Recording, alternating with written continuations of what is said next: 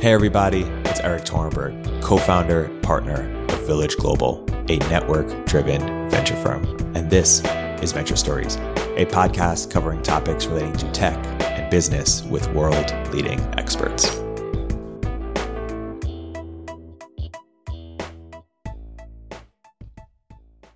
Hey everybody, welcome to another episode of Village Global's Venture Stories. I'm here today joined by a very special guest, Caleb Watney. Caleb is the Director of Innovation Policy at the PPI. Caleb, welcome to the podcast. Thanks so much for having me on, Eric. So Caleb, by way of introduction, what are sort of the threads that tie your work together? What is your sort of your moonshot? Yeah, that's a great question. So my portfolio covers a few things. One, I cover emerging technologies where the regulatory framework around them is less clear and still being actively developed. So this includes things like driverless cars, drones, artificial intelligence, those sorts of issues.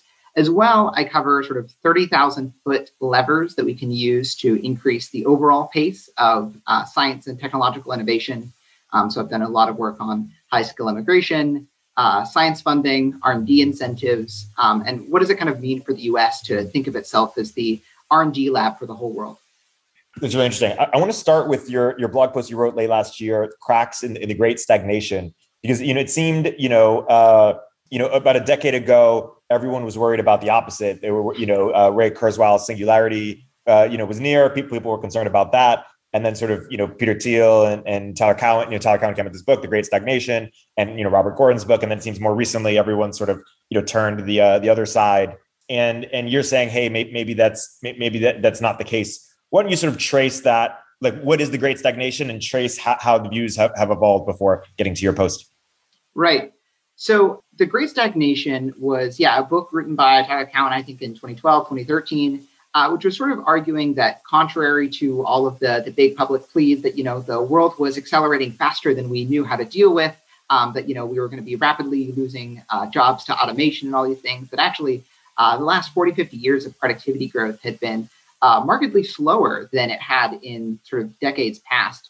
If you look from, I think, 1940 to 1970-ish, you're looking at total factor productivity growth, which is like a basic overview, is everything in the economy that is not just like adding more labor or more capital. So it's basically all the soft knowledge that we can use to make things more productively. So given the same number of inputs, can we produce more outputs? And if there's anything in sort of that magic missile thing that's not just that more labor or more capital, that's total factor productivity. So it's like technology and the quality of institutions, basically?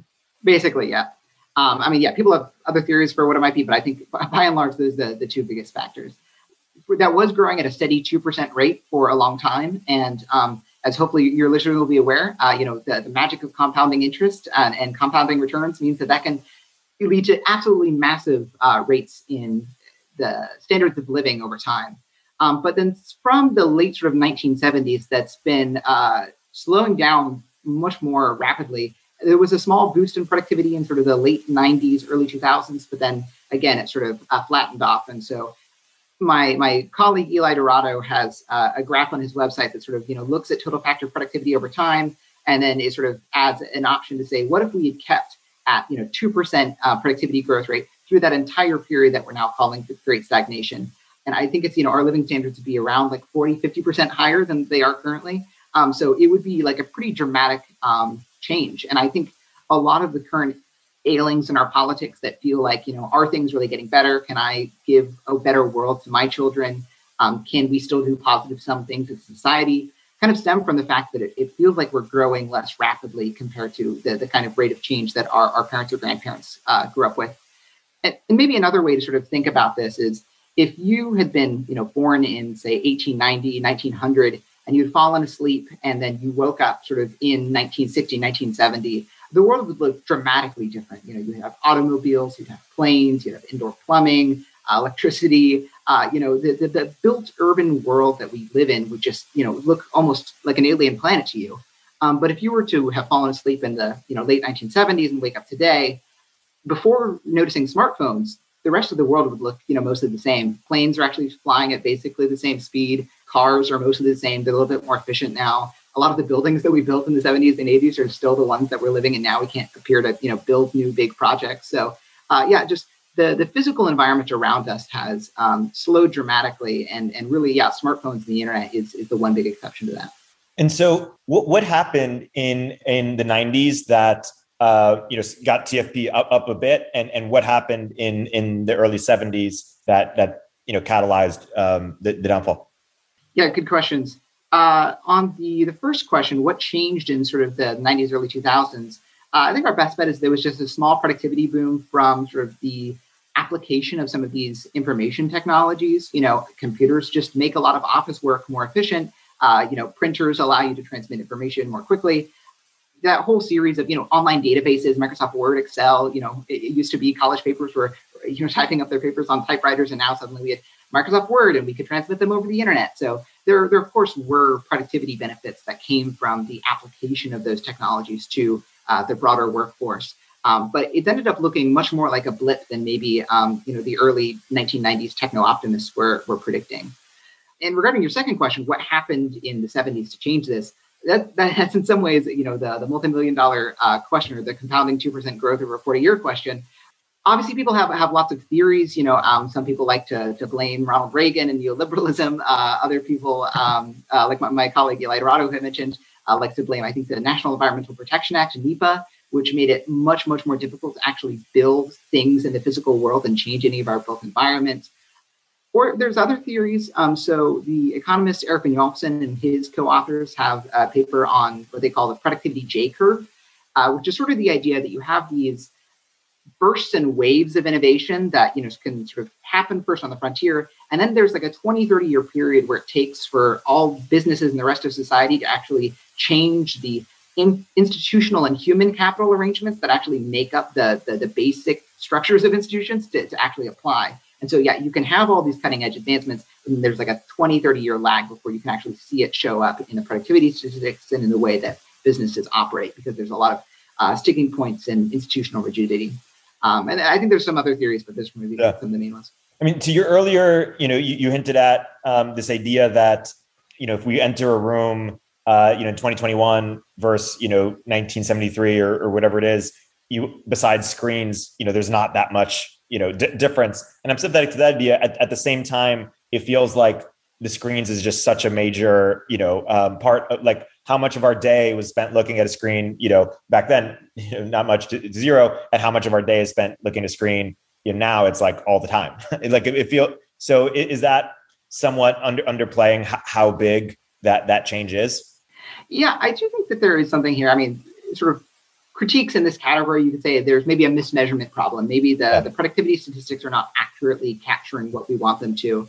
And one that I am sort of sympathetic to is, the idea that if leisure quality, if how good it is when we're not working is basically increasing, because before, maybe you're sitting on your porch enjoying a nice evening, and that's great. But I guess in demonstrated preferences terms, people seem to really enjoy watching Netflix and interacting on Twitter and being part of the culture war or whatnot. You can argue whether those things are a good or a bad thing, but people seem to prefer them, at least, to the leisure activities that we had in ages past. So if it is true that, our the amount of enjoyment we get from our leisure is increasing, that's not going to show up in sort of narrowly measured GDP statistics.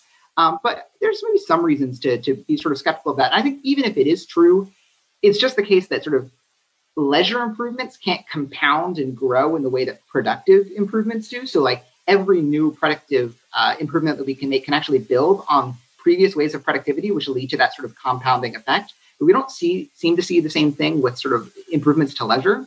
And so you could say maybe actually improvements to leisure just matter less on some level because it can't be, subject to these same compounding returns. Yeah. Jose Luis Ricon has a blog post where I think he sort of doubts is just dubious of the concept of TFP more broadly. Are you aware of his sort of, argument against the great stagnation idea, and how might you respond to it? Yeah, I think broadly, I think Jose points out, a lot of good things, and there is sort of subjectivity to how we measure these things or what we choose to say is important or not. But I think just as one almost check, I guess, on a lot of these questions or thought experiments is just how different does the world seem to our ancestors? And again, I think that's sort of the power of that thought experiment of bringing somebody from 1910 to 1970 and from someone from 1970 to today.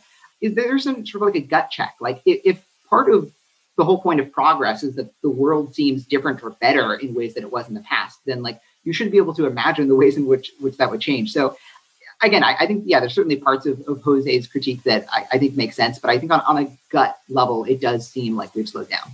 Yeah. Do you agree with Robert Gordon's sort of, or just broader low-hanging fruit? How about this? I think it's a theory to be considered, but I am not all that persuaded. And I think in some sense, that should almost be the last hypothesis we go to from maybe a normative standpoint, that I think there's something sort of self-fulfilling about stagnation and slower technological progress. And so almost if you were to consider two hypotheses that is technological slowdown inevitable or is it actually a choice that we make? I would much rather keep us in the mindset of it is a choice so that we actually try as hard as we can to actually break those barriers, introduce new technological changes. Because if we sort of buy into the stagnation hypothesis, if this is all inevitable, then we become complacent. We're less likely to actually make the difficult changes in our life and our living standards to achieve those goals. And so I think it's a hypothesis worth considering. And I think there's some percent chance that it's true. But I think look at this like COVID crisis. Like I think this is evidence that complacency is much more of a choice than we maybe think it is. You know, the fact that we're all now adopting these remote work technologies sort of en masse, and that has let us get past this sort of like social coordination function where before it was unclear to what extent you could reliably tell your office, hey, I want to work from home, I'll be just as productive, but like your boss didn't quite believe you, or are these, meetings going to be just as good? But now we as a society have all like changed at the same time. And I think it's unlocked like a new frontier of we can use remote work technologies in a way we couldn't before. And similarly, mRNA technologies were, the building blocks of that, at least, were just like sitting on the sidewalk, ready to be picked up. And nobody had really done it until we were forced to through this crisis. So I think there's lots of indications to say that stagnation is a choice. The future is a policy choice. Yeah. And so in terms of what's explained the last 50 years, which do you think is most, has most explanatory power? Is it regulation or institutional decay or culture? Yeah, I think it's a combination of, I would say, regulation is certainly part of it. I think we've just become more complacent. We're less willing to put up with changes in our built environment. And that affects like not only regulations, but also just like people's willingness to take risks. There's a story currently of a big offshore wind farm that would go off the coast of New York. And in the process of actually getting that energy then back to the city, they would need to build like basically a big pipe. And there's a wealthy suburb of New York that they want to do some minor construction so that they could put this pipe underneath the streets of this, wealthy suburb. But the citizens there are just so unwilling to tolerate any minor inconveniences in their traffic patterns of their life that they are, trying to throw up every barrier they can for this project, even though it would be dramatically positive, both for them and for the larger city of New York. So I think, complacency kind of sets in. Another term I've heard is that there is a promiscuous distribution of veto points. There's just way more people that can see. You have to get on board that can plausibly say no to a project before you can do it. I think that's an effect as well. Yeah, I think there's probably, I guess, and then maybe a final factor. I think demographics is maybe underrated. The fact that we are slowly becoming an aging society. The birth rates are falling, and like an entrepreneurialism and a dynamism perspective, I think has maybe underrated effects. So if you were to imagine a society where like the median age of the average citizen is 53 or something, compared to one where the median age is 28 or 35 or something, the younger society is just going to have a much larger population of people that are willing to put in, 12, 14-hour work weeks to really, or days to try to get a product off the ground, to work really hard, to take on a new risky venture, to, go without health insurance for a little bit so that they can, get a new project off the ground. The older society also just has taking risks is less worth it because you have fewer years to then enjoy the results of that risk. So I think, the combination of some regulations like NEPA, broad cultural complacency, and an aging society demographically has just led to less risk taking and less dynamism. And what do you think is the best explainer? Demographics could be one, but of just the cultural NIMBYism that you sort of allude to relative to people 50 years ago? Yeah, I mean, part of it is just we have more. It's harder to give up comfort, and when you're used to just a higher living standard. And so part of this may be sort of somewhat inevitable insofar as conveniences are more inconvenient when you're starting at a higher standard of living. Yeah. And so talk about your post. What are the cracks in the Great Stagnation? Yeah, so I guess I want to be somewhat careful here in saying that, we can't say that the Great Stagnation is over yet. I mean, obviously, there's a number of ways you can maybe decide when is the Great Stagnation over. You could look at broad TFP numbers. You could, try to imagine like how dramatically different does the world look like compared to, when your grandparents were alive.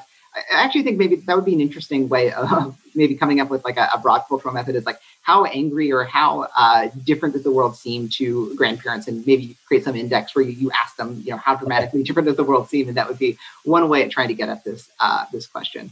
But of course, any new potential changes to that is going to start in the form of anecdotes. And so I'm trying to be, carefully considering what are the potential technologies that could really get us out of this.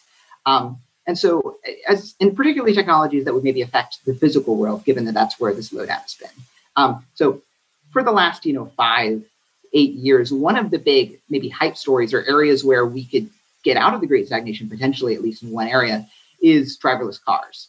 And I think driverless cars have really suffered from the technological hype cycle, where they were maybe built up too early. Some companies were very ambitious in their testing timelines, and then this didn't happen. And now, sort of, especially a lot of elite, journalists or trendsetters or policymakers are sort of disillusioned with the promise of driverless cars. And there's almost a tendency to say, oh, well, this is just like an impossible problem we're never going to get at. And I wonder how much of that is partially just like media expectations. The fact that the latest cutting edge advancements from a technical lab can now be broadcast around the world in a matter of hours changes the public's expectancy of when those technologies are coming in a way that didn't happen in like the 1970s and 1980s. So I think, there's less of a grace period for technologies now than there used to be, but there's still dramatic change. I think that's potentially happening with driverless cars. You've seen probably the most advanced company is Waymo. They've been deploying in the Phoenix, Arizona area for several years now. I think at the end of last year, when my post came out, they just recently launched a fully autonomous taxi service where there is no human driver in the front seat. And this is kind of the first time that we'd really seen that. And I think to me indicated that we had moved from a if driverless cars are ever going to work out to a when driverless cars are going to work out. It was sort of like a proof of concept definitively, in the wild that this kind of service could work. And now there's the sort of hard engineering problem of how do we scale this to other domains? How can we increase, service to other areas? And it's not going to look like something where you just like flip a switch. We've solved the AI problem. Now we can have driverless cars everywhere. It's almost going to look more, I think, like a cell phone broadband map or something, where there's actually like a lot of rigorous validation testing that has to happen in each region before you can roll out driverless cars in that vicinity.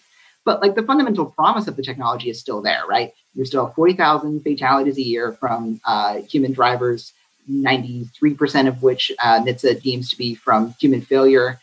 It's still like a dramatic waste of human time that people are spending stuck in traffic when they could be doing other productive things, whether it be working, reading the news, maybe they're getting home early so they can spend time with their family. And I guess just from like a transportation level, there's like a lot of people that struggle to get around, whether they're disabled or they're blind or they just don't have access physically to a car for financial reasons. Like you can also dramatically decrease the cost when, you remove the labor component of driving as well. So I don't want us to lose sight of the original promise of driverless cars. They have been overhyped in the past, but I think they're still coming. And it will be a dramatic change to our built physical environment and how we tangibly move around the world once they come. I think Tyler once said that I don't know if he was joking, the Great Stagnation would be over once we have driverless cars. Like I think he also is a believer. Are you in agreement with the line of thinking that we've had a slowdown in science? I guess the broader question is like, how much of the slowdown is, whether in science or technology versus commercializing, or is both? I think it's been both. So there's been a couple of papers that have tried to get at this. Tyler Cowen and Ben Southwood had a good sort of review of the evidence of kind of is science slowing down. There was also a famous paper a few years ago, are ideas getting harder to find? You can look at how many scientists does it take to be on a team to come up with the next big breakthrough theoretically. How far apart are those? Basically how many scientists and how much time are we having to pour into each incremental advancement to get the next unit of scientific breakthrough. And a lot of that sort of corresponds well with maybe a Gordon story of low-hanging fruit. Now it's getting harder and harder. But I think, again, that's sort of premature to say. I think We've also had a lot of rigidity in the way that we fund science and the kind of science funding institutions that we have. You're seeing that the average age of principal researchers is continuing to get older and older. The amount of time that principal researchers are spending on grant-related compliance and maintenance is getting older, or is getting longer and longer. There was one report that said it was like 42% of the principal researchers' time is spent on these sort of grant-related compliance issues. It's concentrating in just a handful of major universities, and it's actually just concentrating in universities overall. I think universities are a very important part of the science funding ecosystem, but maybe we've sort of doubled down too much just on universities being the sole way that we fund science. You could sort of think that maybe every kind of institution has its own biases in one direction or another. I think academically funded research is going to maybe have a bias towards things that are easily publishable, things where you have a high likelihood of success so that you can then get citations and move towards your tenure track job. Things that are maybe funded by the federal government are going to have a bias towards spending, or things that have a clear national security valence. Things that are funded by the private sector are going to have a bias towards things that are easily commercializable. And so, every kind of institution is going to have its own biases, but I think we actually get closer to maybe an optimal mix of incentives when we diversify science funding. And that is in many ways the opposite direction that our science funding apparatus has been moving towards. We're just leaning more and more on universities through the National Science Foundation and the National Institutes of Health as like, this is the way that we fund science. And so I'd love us to see, a lot more experimentation. New Zealand has been doing some interesting things with lotteries, where basically so long as you meet some minimum threshold of quality, instead of having to go through this lengthy grant review process, instead it's just sort of almost literally taken out of a hat in some cases, so long as you meet certain thresholds of quality. And it doesn't seem like there's any decline in the quality of research that's being funded through that. And the researchers themselves find that they have more time to be spending on it. And obviously you can get funding decisions made much more quickly. And so that's almost like an interesting, like outside external test of how useful is this whole process of this lengthy, rigorous grant review process. Is this adding much value at all? I'm sure it's adding some on the margin, but at the very least, we should be trying to almost turn the scientific method itself on how we fund science, and try a lot more experimentation, randomization, see what works out, and scale the things that work in small experiments. And if we did that, I think we would then have a lot more evidence on whether or not science is actually slowing down. Because what we can say is that science is slowing down given our specific set of institutions. But we've just kind of been doubling down on the set of institutions we have. I think it's premature to make broader claims about science in general. Yeah. And so what you're saying is, if you could wave a wand and change how science is funded, you would move from a centralized, sort of homogenous way of doing it to a decentralized and more diversified approach. Now, paint more of a picture of how we do it today. Like, what is a pie chart of how funding works, and what you would want it to look more like? Sure.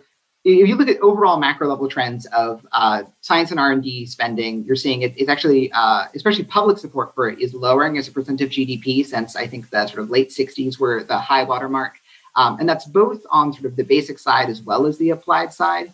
Applied side, a lot of that is happening sort of in DARPA, DoD level labs, as well as the national labs. And then basic is mostly just in the National Science Foundation and the National Institutes of Health are sort of the two biggest trends we have there. And there's sort of a constant, I think, incentive pull somewhat to go more towards applied things. At least that's sort of, I think, what the science community is concerned about, that you can always drag, individual scientists or grant makers in front of Congress and say, why are you spending $2 billion to study these underwater crab dances? What relevance does that have? But of course, that ignores, the fact that a lot of our scientific discoveries are serendipitous. And by pulling from odd places in nature, we can actually end up discovering a lot more about the origins of the world, and that this kind of curiosity-driven basic science system does end up leading to understandings of the world that allow us to then make those actionable and improve the world around us further down the line. A lot of projects like the Human Genome Project and other understandings of the human immunome have been very fundamental for our current mRNA projects, as an example. So that's sort of the trend so far. I would like us to, we can beef up existing institutions. Again, I think as like a percentage of GDP, we're probably vastly underspending. I'm basically not concerned about diminishing marginal returns. I think that the political constraints for how much we could feasibly spend are always going to come before we would actually start to hit the diminishing marginal return, where the next dollar R&D would actually be better spent not on R&D. So as much as it's physically possible, I'd love to shift more spending towards R&D. I do think that there is something to the idea that some of these translational problems, things that almost fall between basic and applied science, get short end of the stick right now. And so maybe we should have more funding institutions specifically on those problems. Adam Marvelstone, who is a researcher with Schmidt Futures, and I think he wrote a paper for the Federation for American Scientists on the idea of focused research organizations, which are trying to attack these sort of translational issues or areas that don't clearly fall in either basic or applied, or sometimes we almost need a better set of tools to then attack basic science problems. So, for example, to have a better understanding of how consciousness works and how the brain works, our existing toolkits to just map the brain are really underdeveloped. But if you think of how do we understand consciousness as being a why question, sort of basic science, and then how do we map the brain is a very applied problem. It's actually an applied problem you need to solve in order to do a lot more basic science funding. And there's not like clear institutions that would have the mandate to tackle some of those in-between problems. And so I like the idea of focused research organizations as one way of trying to get at those.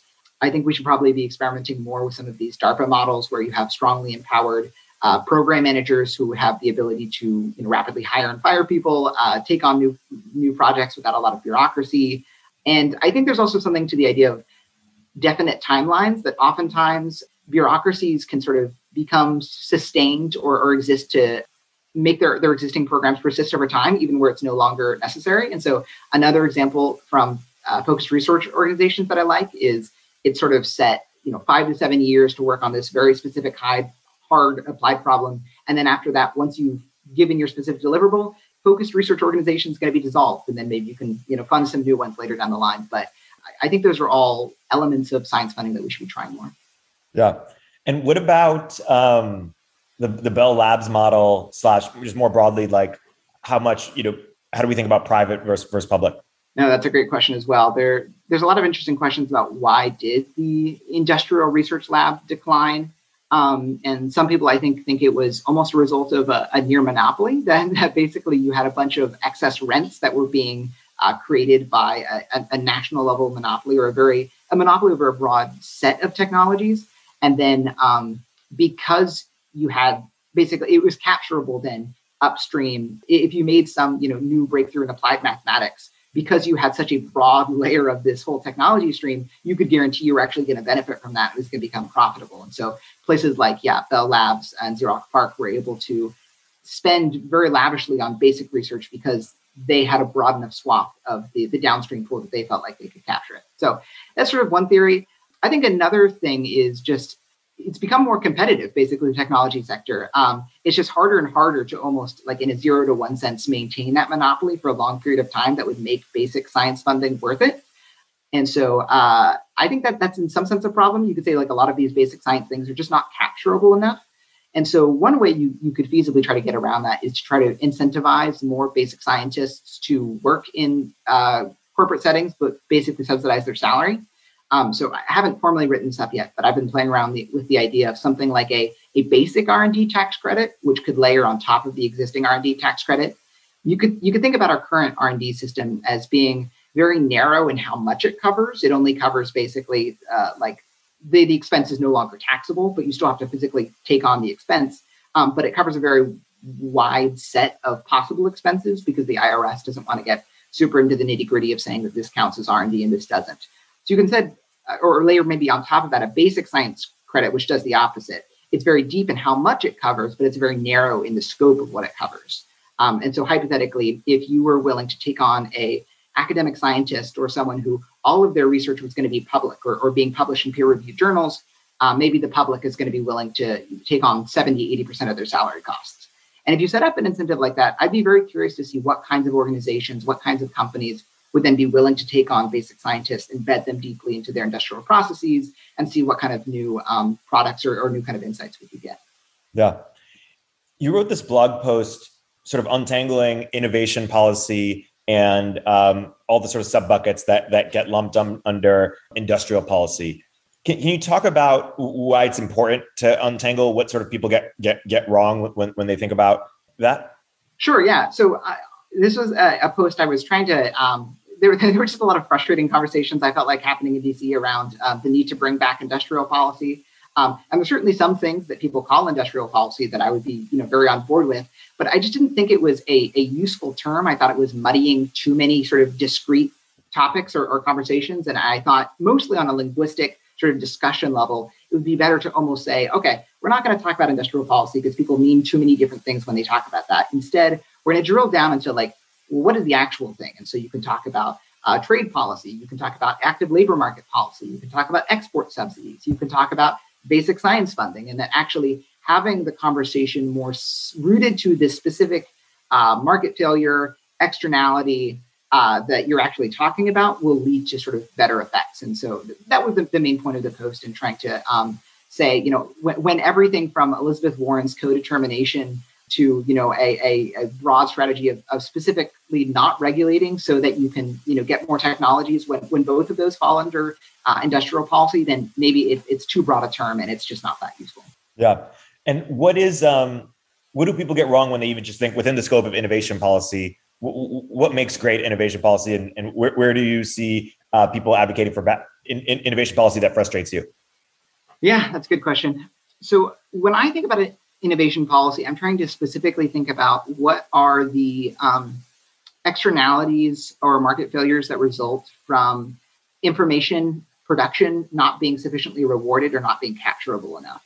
And so there's a famous paper by William Nordhaus that estimates that innovators or inventors on average capture, I think it's 3% of the total surplus value of their inventions. And so, if you think about, say, Steve Jobs creating, the iPhone, and obviously that was bigger than just Steve Jobs, but to use him as an example, Apple obviously captured, some percentage of that in the form of Apple is now a very valuable company. They've made lots of sales, but customers would have been willing to pay a lot more for that than they would have. And also other competitors were able to sort of, in some ways, start producing their own versions of the iPhone. And that combination of other competitors can come in and compete away your rents, and also customers are paying some small percentage of what they would hypothetically be willing to pay, means that inventors are actually maybe being under compensated for the interesting discoveries that they're making, or new ways of combining things in a way that's socially useful. And so there's a number of ways of trying to get to that. Some people focus really strongly on intellectual property rights, so that you can try to create temporary monopolies to reward the creation of these new inventions. But some of the problems with that is that in certain areas, new inventions are actually just very combinatorial, where if you kind of just almost at random take insights from various areas and build on them on top, like almost imagine Lego blocks or something, then that creates the new thing. And if you then are having to pay a tax on every surcharge of each Lego block that you're building on, it ends up being very expensive and disincentivizing things. So I think intellectual property is a useful model for incentivizing innovation in some areas, but maybe less useful in other areas. Like it seems pharmaceuticals right now seem like a clear success story of intellectual property, whereas maybe software development is more of that iterative combinatorial Lego block model where software patents seem much less useful. I think maybe one area where people go wrong is in trying to say we want like some specific technology and then just throwing a bunch of resources at that. Because usually, by the time you recognize that some technology is important, the private sector is presumably also going to be throwing investment funds at that. And two, oftentimes the things that you should actually be concerned about are maybe things that you're not thinking about. And so right now, I would expect that there's going to be a dramatic surge of investment to prevent future pandemics. And that's great. But we're probably not thinking as much about what are the future harms from supervolcanic eruptions, or from asteroids, or from a solar flare that wipes out the electrical grid. And sort of very top down, we have specific technology area X that we want to invest in, or that we want to, make progress in. That's not necessarily bad, but that can't be the sole focus of your agenda. You have to have sort of these broader curiosity-driven investments, or areas that take a diversity of approaches, so that you can still be investing in areas where maybe policymakers, it's not sexy to be thinking about those things, but it will still really matter down the road. Yeah. I want to zoom out and return to what we were talking about earlier around culture. How do you think we get out of our cultural malaise? Good question. So Eli Dourado, again, I feel I've mentioned it a couple of times, but he wrote a piece recently saying that complacency is sometimes the antithesis of crisis. And so that in crisis times, we'll sort of inevitably be forced to draw on new inventions or things that we otherwise wouldn't have wanted to take on the costs. And so I think crisis is one way, but it would be great if we could. So we need a war? Well, hopefully not. I mean, war and pandemics are going to be one surefire way of getting rid of complacency. But it would be great if we could get rid of complacency without having to do wars or pandemics. And so I think one interesting thing here is, what is the importance of a shared cultural vision of progress and of technological advancements, and how important is that towards reaching new high heights? And so you hear a lot of stories about how today's big company founders, be it Jeff Bezos or Elon Musk, grew up reading sci-fi, and they were very inspired by those stories, and they wanted to end up building, those systems that they were reading about. And so some people hypothesize that, maybe we should have much more optimistic sci-fi as a way of trying to inspire the next generation. And that if we culturally are thinking about and spending a lot of time sort of raising our collective sights of what we want our society to reach, then more people will actually try doing that. And I think there's probably something to that. Although I do wonder to what extent sci-fi or optimistic sci-fi is a lagging versus a leading indicator of economic progress. So if you look in China, for example, a lot of their sci-fi is more optimistic than ours. The three-body problem is, one of the main examples where there are external threats, but technology copes and sort of plans on this industrial level as a way to overcome those threats. And so it's a more optimistic vision of humanity's interfacing with technology. But that came after, decades of material progress beforehand. And so I wonder if sometimes people dream of more optimistic futures after they themselves have experienced lots of change in their physical environment while they've lived. And so, to what extent positive, optimistic science fiction is a lagging or leading indicator of economic growth, I think is still kind of up for debate. But I would imagine it kind of does both. Maybe it both arrives after decades of progress, but then it also helps sustain progress by sort of giving a vision of the future that new innovators want to aspire towards. Do you feel similarly optimistic about sort of the state capacity, basically, our argument as well? Like, I guess I'm curious, what led to the stagnation? People say we can never build the Manhattan Project today. But, what is it about 1950 to 2021 that led to this, sort of like state capacity deterioration versus like that didn't lead to it between 1880 and 1950 or something? Yeah, it's a good question. Part of it, I wonder how much of this is just like new institutions are going to be more effective than old institutions. If one of the main roles or points of like bureaucracy is in some sense to solidify informal processes into more formalized things that you can write down and then pass on to a successor, you end up inevitably like losing a lot of things in that process, in that translational process, or maybe you become too rigid. Like previous grant makers could sort of know, oh, this is the rough goal we're trying to get at. We have these rough, guidelines and suggestions, but like use some amount of common sense as you're trying to judge, what's strictly necessary or not. But then in the process of formalizing these things, it becomes more rigid, less ability to sort of shift on the margin and wipe away things that aren't necessary.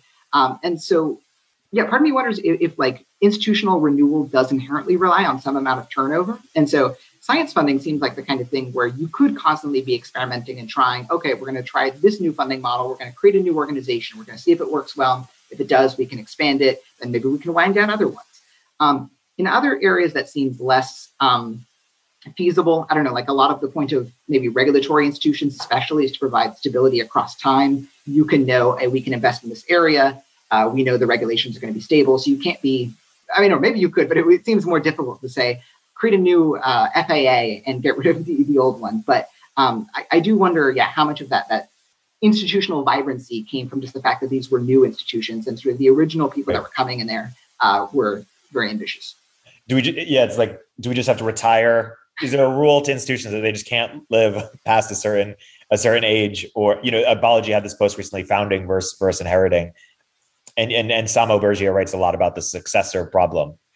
And I guess it's something we'll have to figure out.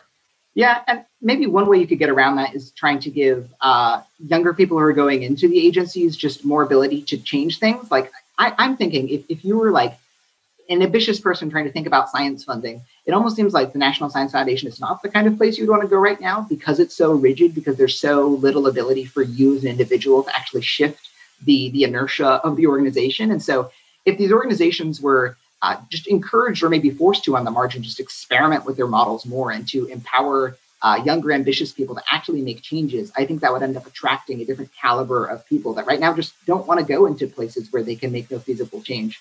And connected to that, I think you should also be paying a lot more, for good civil servants and making it easier to fire ones that are maybe just sticking around for the sake of sticking around, which I think is a broader problem than just science funding, but is maybe just a broader civil service thing. One thing you talked a lot about earlier is the importance of demographics, and you've also written, you've written a lot about immigration, some about, you spoke of fertility rates. You wrote a post about Matt Yglesias' book, 1 Billion Americans, and how we should take it seriously. What do you think he gets right, and where do you sort of differ from him?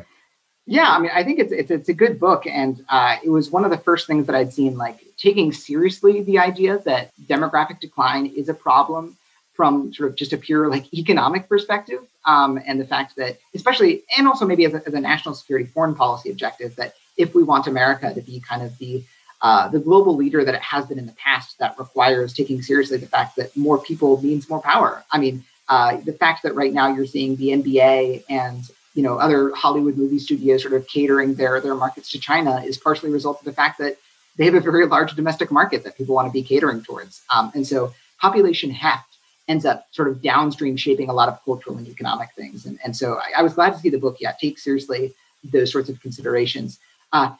If anything, almost the problem, so to speak, with the book is that if you took the recommendation seriously, I don't know that it would be enough to tangibly get us to 1 billion, if that is the specific goal. Partially because it seems like, at least within the rates that would be politically feasible, doing more things like child tax credits or making it financially easier for parents to have the number of children they say they want to have, just internationally, there's limited evidence about how much success that has. I think it's worth doing, and it would probably help push it up on the margin. But even just simply getting back to a replacement rate would be an enormous success from a replacement rate perspective. But that means that the tangibly actually growing would require serious immigration, basically. And I think there's a lot of political hesitancy to embrace massive immigration, which I think is partially a problem for the vision. Maybe my single biggest thing I would have liked to see the book tackle more is the ways in which federalism or some decentralized governance might enable people to feel like we can, take in new people without losing some sense of identity. So one of the more promising immigration approaches that I've seen is Adam Ozimek and co-authors wrote a paper on the idea of a heartland visa, which would actually give more autonomy to local regions to basically dictate their own immigration flows and say, hey, it seems like right now we're really facing a shortage of nurses and doctors. We'd like to specifically allow more immigrants that have those kinds of skill sets into our region. And that if this sort of lost feeling of control is in many ways one of the biggest drivers of political backlash, then by directly confronting that and giving some amount of local autonomy, maybe you could enable a political equilibrium that leads to higher rates of immigration. Yeah. Can you explain the differences? Certainly the rhetoric is extremely different, but the differences in actual policy between sort of immigration policy between Biden, Trump, and Obama? So there's rhetoric and then there's actual policy differences. So one thing that we're stuck with is the fact that Congress just seems to be fundamentally incapable, or at least unwilling, to do any sort of congressional reform. The last big congressional bill we saw on immigration happened, I think, in the late 90s.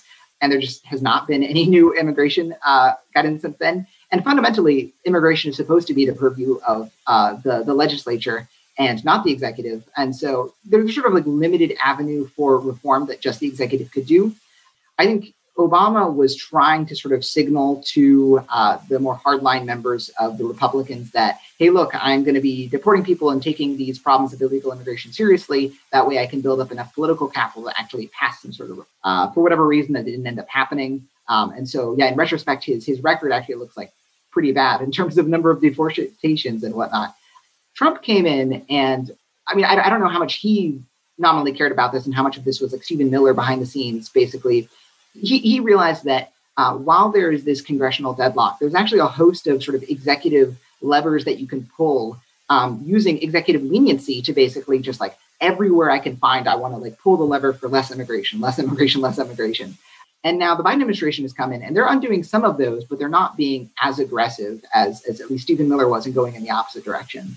Although I would note, and this might be especially relevant for your audience, one really positive change that happened recently and that I've written about is the international entrepreneur rule. So this was a parole rule that went into effect at the end of the Obama administration. And basically, the United States has no startup visa, has no category for people who want to start companies that aren't independently wealthy to be able to found companies in the United States before getting a green card. And so the international entrepreneur rule was trying to create a parole rule that if you could get $250K in investment from a qualified U.S. investor, you had a 2.5-year period in the United States to try to build your business, and you could get a renewal for that if it was successful. And eventually that would hopefully lead to getting a green card through like an EB-1 or something. And then Trump came in and immediately froze the program, as kind of maybe would have been expected. And I think like a total of 10 people applied or something, but it was never formally rescinded. It was just basically frozen. And then just recently in the last couple of weeks, Biden brought it back. And I think it's a really promising avenue, especially for the venture capital community, to get involved in helping more international entrepreneurs get in. They're looking at things to make it easier for sort of repeat applicants to be able to show, hey, look, we're a qualified investor. We've invested in this person. Now let's invest in this next person without having to do all the same paperwork again and create some sort of more durable qualified investor. But I think that's a really exciting program. Obviously, it's still very temporary. It can be easily undone by future presidents. So ideally, we'd like to solidify that through Congress. But it is a positive recent change that's happening. Yeah. So it seems obvious to me that we should make it as easy as possible for high skilled or even high potential immigrants to come to the U.S. And not only make it easy, we should, to your point, would you call it pro-migration? Pro-migration, yeah. So I wrote this piece for the New Atlantis, arguing that we should even move beyond this sort of tentative, passive, like, oh, we will grudgingly accept your world-class scientists and engineers. Instead, we should be trying to very proactively attract international talent to the United States, recognizing that this has historically been the way that the United States has really built its supremacy in science and technology. And so the piece kind of outlines 3 major waves of talent that arrived during the 20th century, mostly from Europe. There was a pretty massive wave, especially of Jewish scientists that were dismissed from German universities that made up, I think, 63% of their citations in physics, that a lot of them ended up coming to the United States. There was a pithy quote that the United States and the Allies won World War II because our Germans were better than their Germans, which kind of I think goes to show how important this infusion of international talent was. And so borrowing a term from a friend and economic historian Anton Howes, pro-migration or promigration would be a proactive approach to migration, which tries to actively recruit international scientists and engineers and technical practitioners to the United States, either through promises of citizenship or active financial incentives, but just basically recognizing how important these flows are to the United States, and not just to the United States, but almost to the global progression of science. There was a recent paper that came out that if you look at sort of teenage medalists in some of these math competitions, that it's this international math competition, the medalists who moved to the United States ended up being 6 times more productive than medalists that moved to other countries. And so this isn't just sort of a rah-rah, go America. This is the United States is at the cutting edge, the frontier of a lot of these technical and scientific fields. And because of agglomeration effects, if we can pull all these scientists into these research clusters, they can all become more productive and we can actually move out the frontier more quickly. What would constitute a very effective, if you were in charge of this department, what strategies would you recommend? Yeah, I mean, I think one of the first things is changing some of the incentive structures for immigration agents. So right now, a lot of these immigration offices are housed within the Department of Homeland Security. And it means that there's it's a national security culture. You have, ex-military people who are then coming over to U.S. immigration enforcement and sort of, running and screening the candidates there. And the attitude is very much one of, how can I prevent letting in terrorists rather than how can I maximize the growth potential of the United States? And so I think as a first step, you almost need to house this thing either outside of DHS or to have some amount of institutional autonomy that allows you to hire in you want talent scouts, right? A lot of corporations will have whole departments that are trying to actively recruit the best and brightest people. The United States should maybe be hiring those people or people that can be, looking at international journals and seeing who the brightest minds are and trying to actively recruit them to the United States. And so that could be housed at, the Department of State or whatnot. You could even imagine if you wanted to, go extra, providing financial incentives to immigration, these talent scouts basically for attracting the most talented people. If you can find, an up and coming Indian teenager who then founds a company in the United States and it wins some awards, then you as an individual immigration agent actually win some sort of financial compensation because the incentives are just so out of whack right now. Everything you said just seems super obvious in that it's in our own self-interest to get the smartest people in the world to come here. Now, my question is, are you a total open borders person across the board in the way that I think Bryan Caplan is? Like, does it make sense to infinitely just take in anyone in the world who wants to come here? My understanding is that the Democrats were against immigration up until very recently because there were arguments that it affected the working class, and that, from a humanitarian perspective, I understand why, it would make you'd want to bring in people, but from a pure, self-interest of working class Americans, are you sympathetic to any arguments as to why you wouldn't want to have a total open borders policy?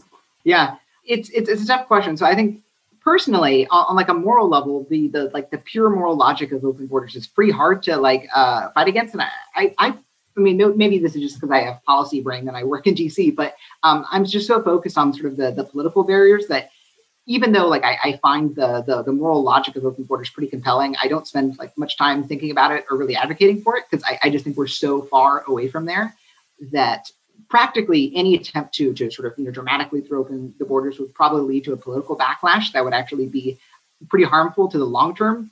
So I almost think about how can we, in a politically sustainable way, increase the total number of immigrants that can come to the United States, and so. That is maybe some version of open borders, but it would still be dramatically different from Bryan Caplan's view. But that's why I think some of these things that try to give regional autonomy or try to very clearly show this is in the interest of the U.S. are going to be the most politically feasible, at least in the short term. Yeah, there's one argument that working class Americans, does it affect some of their some working class Americans' wages or job loss? Yes or no? So I think some people try to say, no, it's better for all people at all times. And I think other people try to say, hey, it's worse for some individual Americans, but better for US GDP or something. Yeah. The empirical record is sort of confusing on this just because we haven't had that many mass, increases in immigration over time. The Mariel boat lift experiment is, the one that's probably gotten the most study. And it seems like the consensus there is this was on the whole very beneficial to most people. There are maybe some small categories of, high school dropouts that were natives that, did end up seeing a small decrease in wages, which I think gets to, I would say, so if we did dramatically increase immigration, it would not surprise me that in the same way, free trade is on the whole beneficial, but can have some regional losers. It's important to have system level safety nets, basically that can catch those people, help them get reintegrated into society. Friend Sam Hammond has written, the idea of the free market welfare state, the idea that actually free markets and social welfare programs are compatible and actually complementary insofar as you can secure political buy-in for a more dynamic society when people feel like I'm not literally going to be starving on the street if I somehow lose my job. So I think that's important. And then I think the other element that is underrated that I think is starting to get more attention now is the importance of full employment and tight labor markets as a way of actually giving workers more leverage in a lot of negotiations with employers. And so, the importance of getting labor market policy right, monetary policy right. I'd like us to see maybe active labor market policy where we, especially for people that have been long-term unemployed or for people that are just recently, coming out of the incarceration system, they should actually, the employers that are willing to take a risk on them should get an active credit to basically help pay part of their salary because the long-term detrimental effects of unemployment are just so large. And so I think there's a lot more we could do to try to help get native-born workers that have been traditionally disenfranchised back into the system. But it is something to think about. I don't think we can just wave a magic wand and pretend that there's no downsides. Yeah. In the Patrick Collison interview with Noah Smith, Patrick says that we should make sure not to combine regional development policy with science policy. Do you have a take on that? I think in general that makes sense, and that oftentimes some of these things can become muddied. And this is maybe actually another criticism, tying back a little bit to industrial policy, that in the effort to do 3 or 4 things at once, you'll actually end up doing none of them very well. And so, insofar as it is possible, I think it is wise to try to keep these things separate and focus on what is the most efficient science policy, how can we do that, and then what's the most efficient way that we can actually help all regions feel like they're being benefiting. and try to do that. I recognize that sometimes for political reasons, you have to bundle these things. And so, you can have on the object level, what's the ideal way of having these things. And then you can have political compromises where sometimes you have to bundle these things in maybe slightly less efficient ways. But having the goal of trying to handle these things slightly separately, I think is a good one. Yeah. What have we learned? We talked about immigration. That's one set of demographics. What have we learned about why fertility rates are falling? And what can we do to change that, should we want to?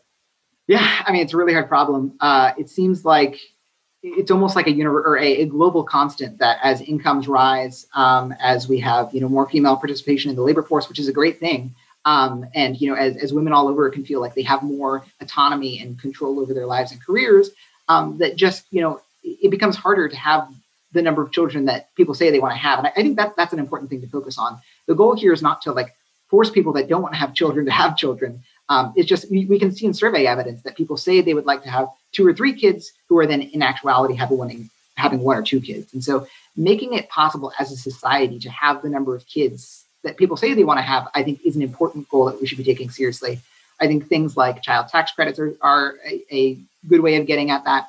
I think the cost of housing, especially in a lot of areas where they're actually good jobs, is astronomical and a big barrier. If you want to have a kid, sometimes just having a bigger house is really useful to then, house those kids.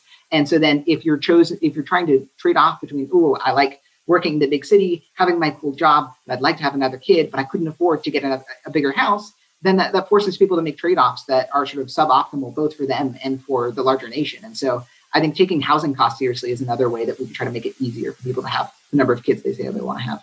Andrew McAfee has a book, More from Less, where he basically argues that as countries get richer, they use more energy and emit, but there's a certain point by which they get even more rich, and they even richer, and that starts to reverse. Basically, consumption and energy usage starts to get uncoupled. Is there something similar, do you think, with fertility, in the sense of if we had the growth that Eli Dourado talks about, that people would be wealthy enough to afford bigger houses or be able to focus less on their careers, maybe because they're they feel richer? Or do you think that's unlikely? Yeah, I think that's right. I mean, you could sort of think. I sometimes think about as a society gets richer, you can almost imagine it going up like Maslow's hierarchy of needs. And so, the first rate is can I get shelter? Can I get food? And then, you move on to, do I enjoy my job? Do I feel like it's safe working conditions? Do I enjoy my colleagues? And then as it moves up and up, eventually you start to get to self-actualization. And this is where people's reported versus demonstrated things can be different. And so it's hard to say, obviously I think we should try to make it easier for people to have the number of kids they say they want to have, but maybe it's just the fact that there are really hard trade-offs between, I want to feel very accomplished in my career, and I want to spend a lot of time traveling, in my early 20s. And I don't want to get married until I feel like I'm very settled in my career. But then I also want to have 3 kids, and it's just really hard to do all of those things. And so I think, there are some broader cultural questions here. I think some people have talked about what's the difference between a capstone versus a cornerstone model of marriage. Are people waiting to get married until they feel like they have everything else in their life figured out? Or are people, using marriage as something that they can then build off of and use as a springboard to achieve all the other goals that they want to have in their life? And those are really hard things to get at in policy, and maybe not even the appropriate tools. Yeah, it's interesting in the sense of how much of the self-actualization that you talk about is really self-driven or relative driven. Totally, and if it's more relative driven, then no matter how wealthy we are, we'll just keep. And then you can see evidence in the sense that, the wealthiest people are the ones who are, continuously working, the ones who are not getting married, or not having kids, it seems. Yeah, it's totally true. And it's also true that I think a lot of these decisions are sort of driven by larger social circles. I think everybody's familiar with the idea that, in your group of friend circle, when you see everybody else is getting married, everyone else is having kids, maybe I should start thinking more seriously about that. And so, I don't know, the self is not this thing that just emerges. It's like a deep butterfly that needs to cocoon and then you discover it. It's this thing that's constantly being shaped and changed over time as you're learning more things about yourself, as you're interacting with your friends and with your environment. Yeah.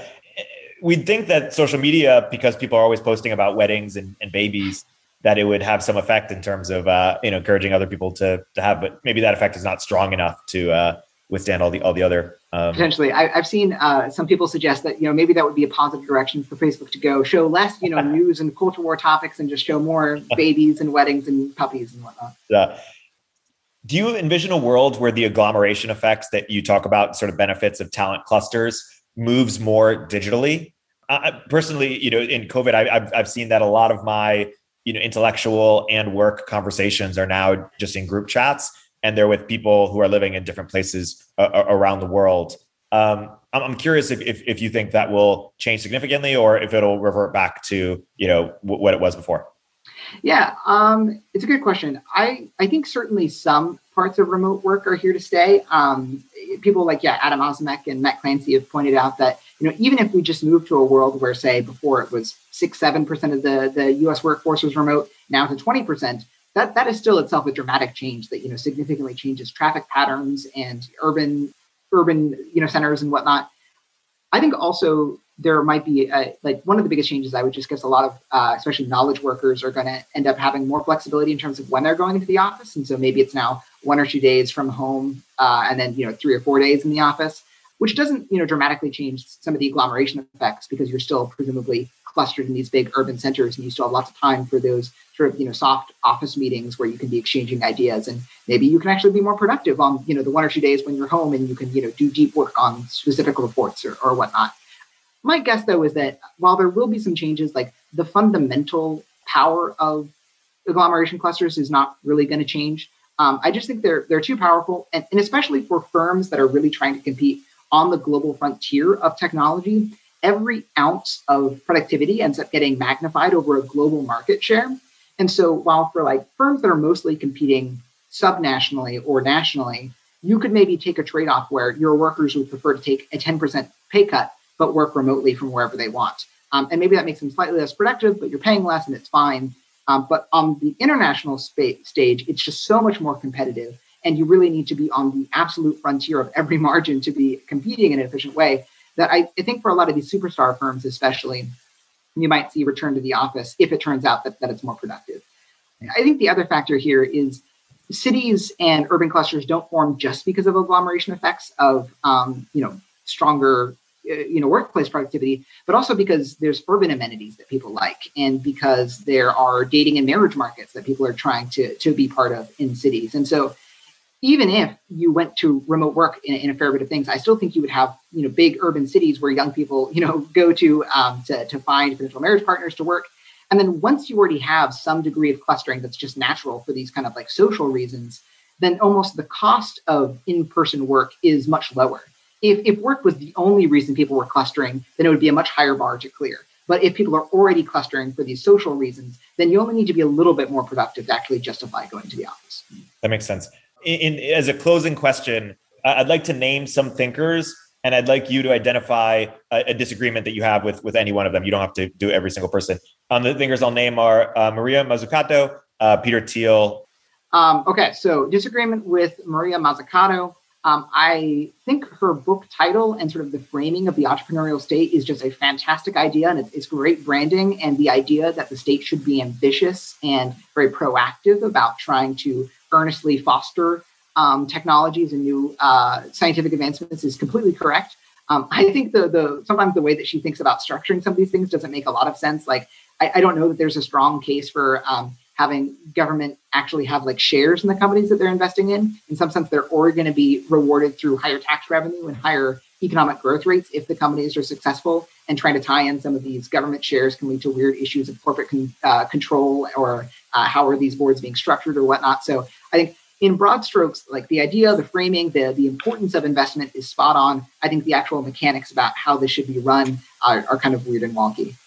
Main disagreement with Peter Thiel, I think he has a lot of interesting things to say about state capacity. I think he's thinking on immigration is totally weird, and I do not understand why he's so averse. I think maybe he thinks the American project is a lot more fragile than I do, or the extent to which America, as an ideal, can be constantly changing or shifting a little bit as we bring in new scientists. But I just think, he fundamentally misreads the economics of innovation and how important sort of the United States as a multi-ethnic liberal democracy is really important for our status as being the world's leader of innovation.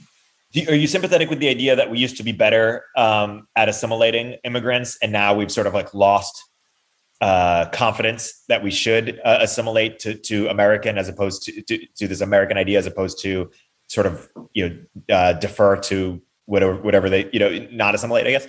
Yeah, I think there's some concerns about, like what's going on in like certain elite circles can be kind of weird and wonky. But I think overall, like broad-based America is just as good at integration as we have been in the past. And actually, America is like much, much better at integration than like most other nations. I think trying to look at, some of the difficulties that have been happening, say, from the Syrian refugee crisis are just fundamentally different, both because the United States is just much better at integration as a society, and we're much bigger, which also helps too. Yeah. My guest today has been Caleb Watney, Director of Innovation Policy at PPI. Caleb, for people who want to go deeper, where can you point them? Yeah, so I post most everything on my Twitter feed. So I'm at Caleb Watney on Twitter. I have a blog, agglomerations.tech, where you can check out a lot of these things. And then also on the PPI website, you can see some of my research papers. Awesome. Caleb, thanks for coming on. This has been a great episode. Yeah, it's been great to chat, Eric. Thanks for having me.